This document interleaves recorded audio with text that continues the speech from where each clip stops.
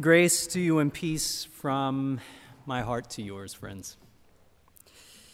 Is God among us or not?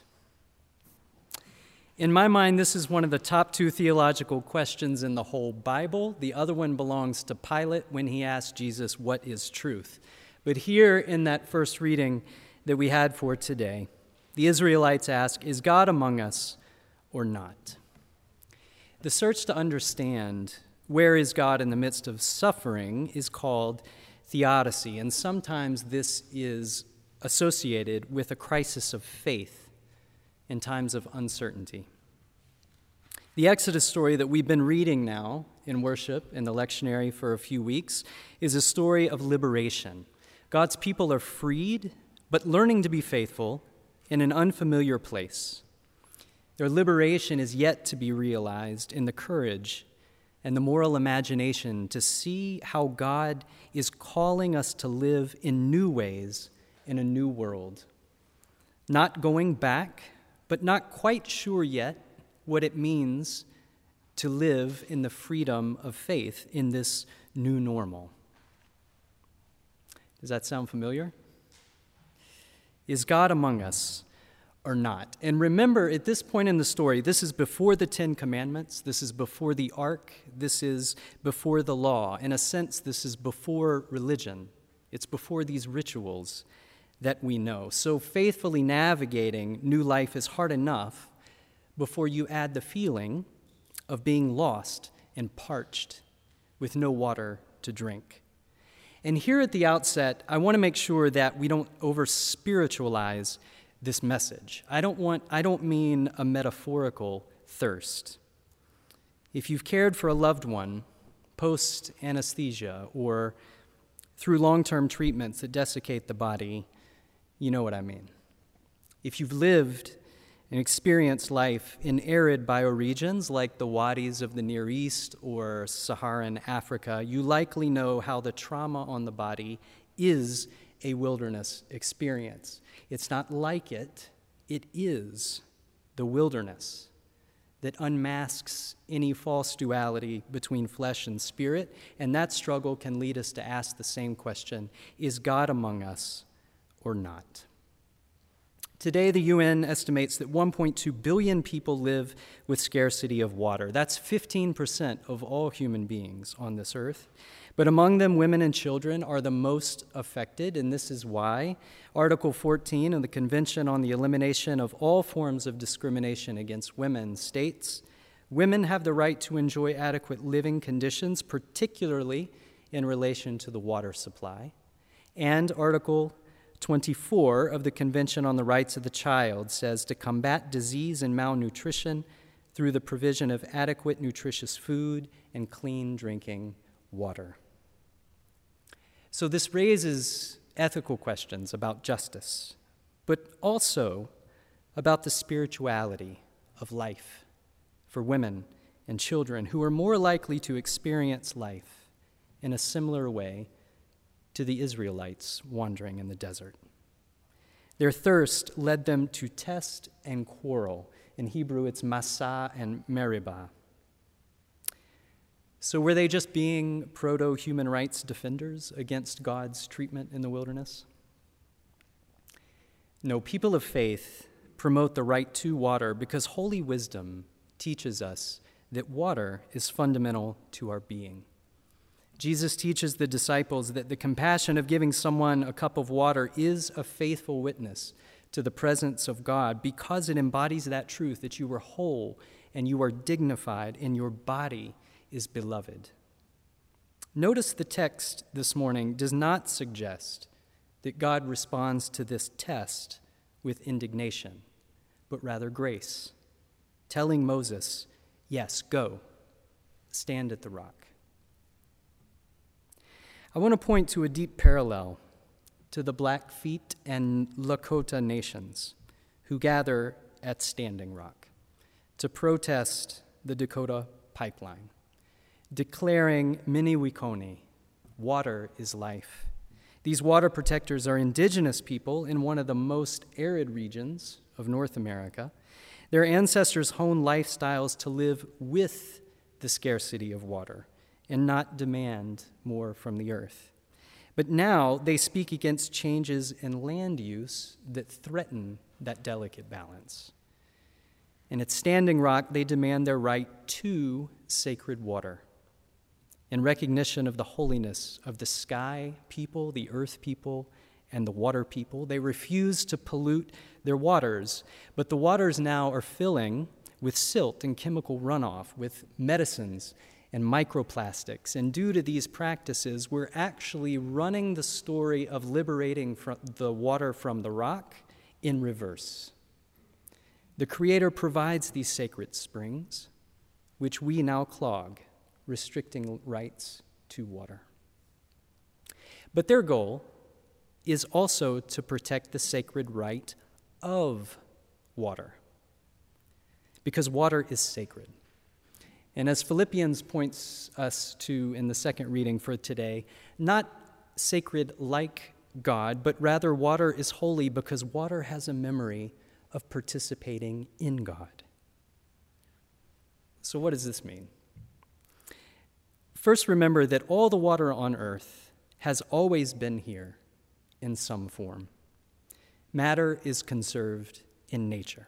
So the hydrogen and the oxygen that was ejected from the stars that formed the water that covered the face of the earth and cycled through that thin envelope that is the earth's atmosphere, that's the same water that the dinosaurs drank, that fed the plants, that formed every living organism that's ever lived and died and returned to the earth to fill the seas and the rivers that Moses and Buddha and Jesus and Muhammad drank.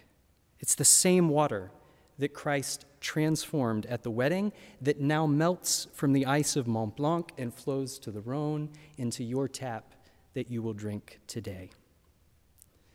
Water is an ancient traveler that has participated in all that has ever been, including you. But water is also a faithful witness to us, if we can perceive what it knows. Water has been formed and reformed in these ways over eons by energetic bonds, and each joining and rejoining of molecules, there's a remembering of what was together before.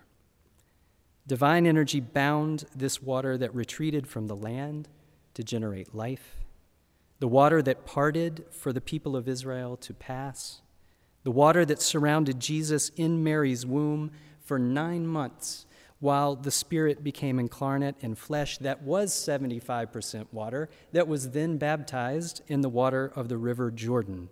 That's the same water which was joined by the word in your baptism. It's the same water that came from the rock at Mount Horeb.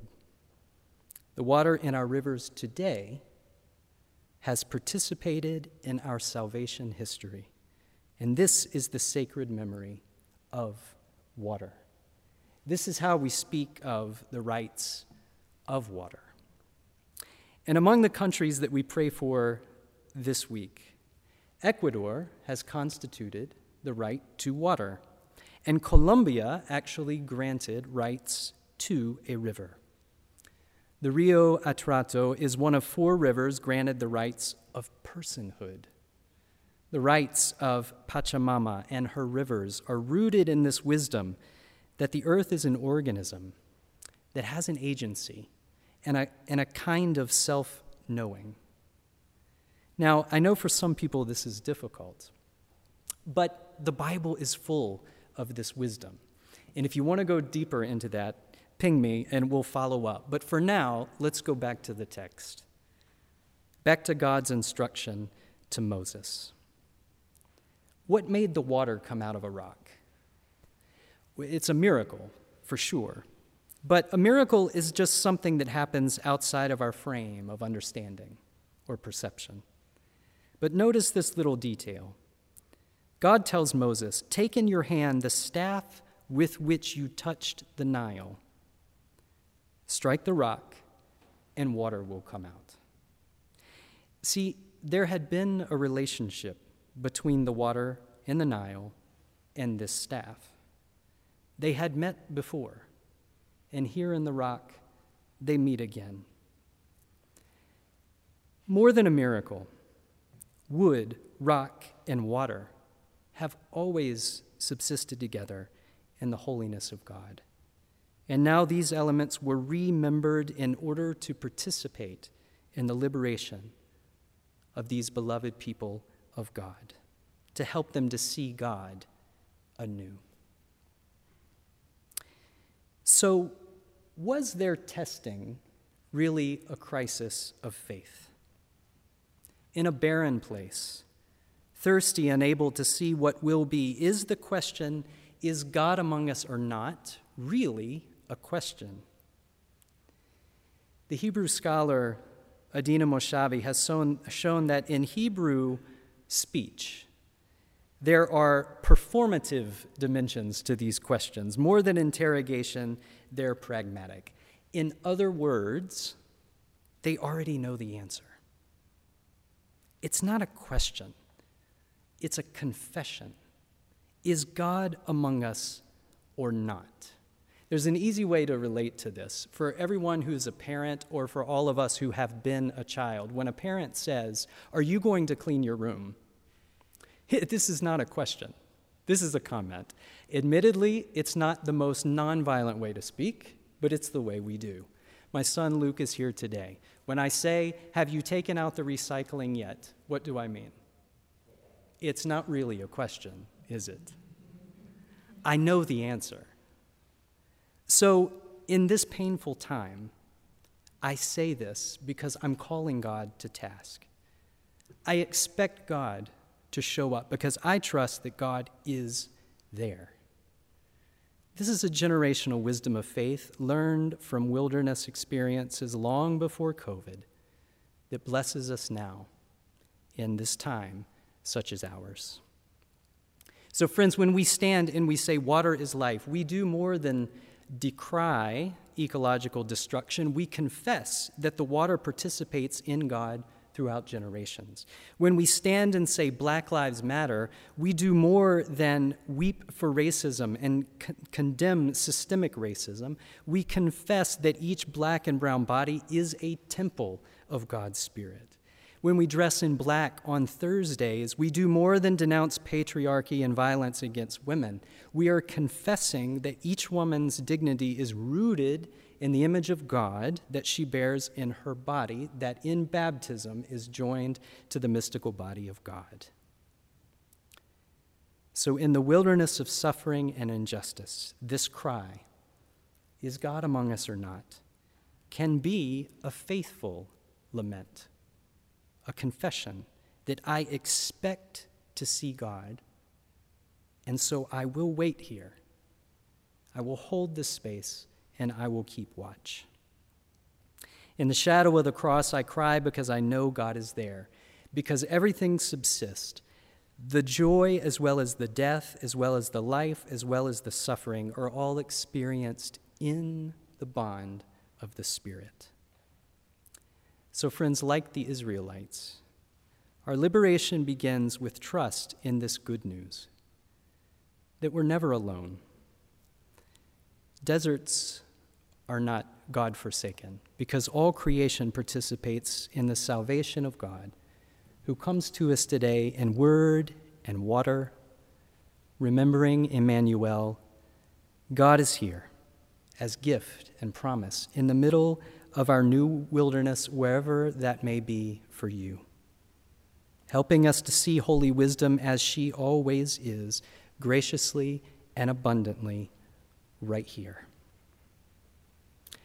So I know this is hard to remember sometimes when we feel parched or stuck on a stone or tempted to test and quarrel, Massah and Meribah. But friends, drink deeply, because today the water remembers to us this good news that it never forgot. The Lord said to Moses, "Go on ahead. Take in your hand the staff with which you touch the Nile. I will be standing there in front of you on the rock." Amen.